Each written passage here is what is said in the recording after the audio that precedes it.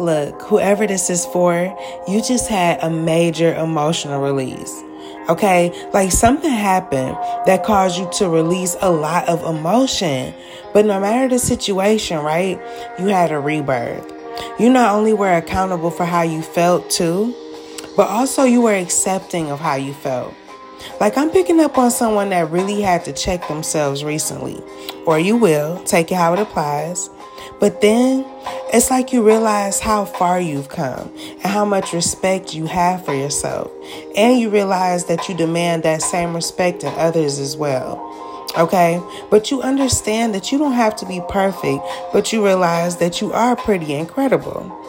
Now, I also feel that since you've had this release, or once you do, there's a sense of jumping into a new cycle. One ran off intuition and faith. Just doing what you feel guarded to do, whatever makes you happy and whatever you like to experience, okay? But like you're being completely accountable for your present moment.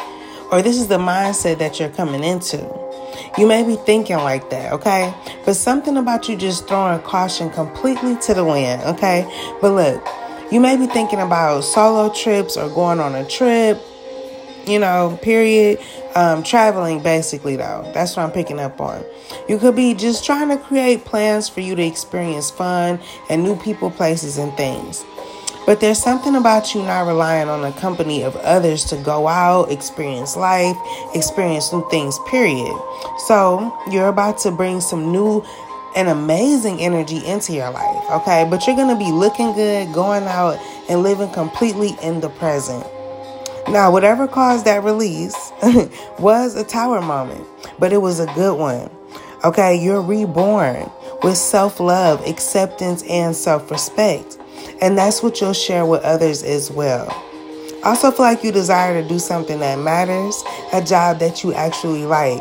Okay, you could be looking for jobs where you could be your own boss. And I feel like you're going to come across something like that really soon. Okay, so I'm going to leave it there. I really hope that message helped. And until next time, be brave and always have faith. Peace.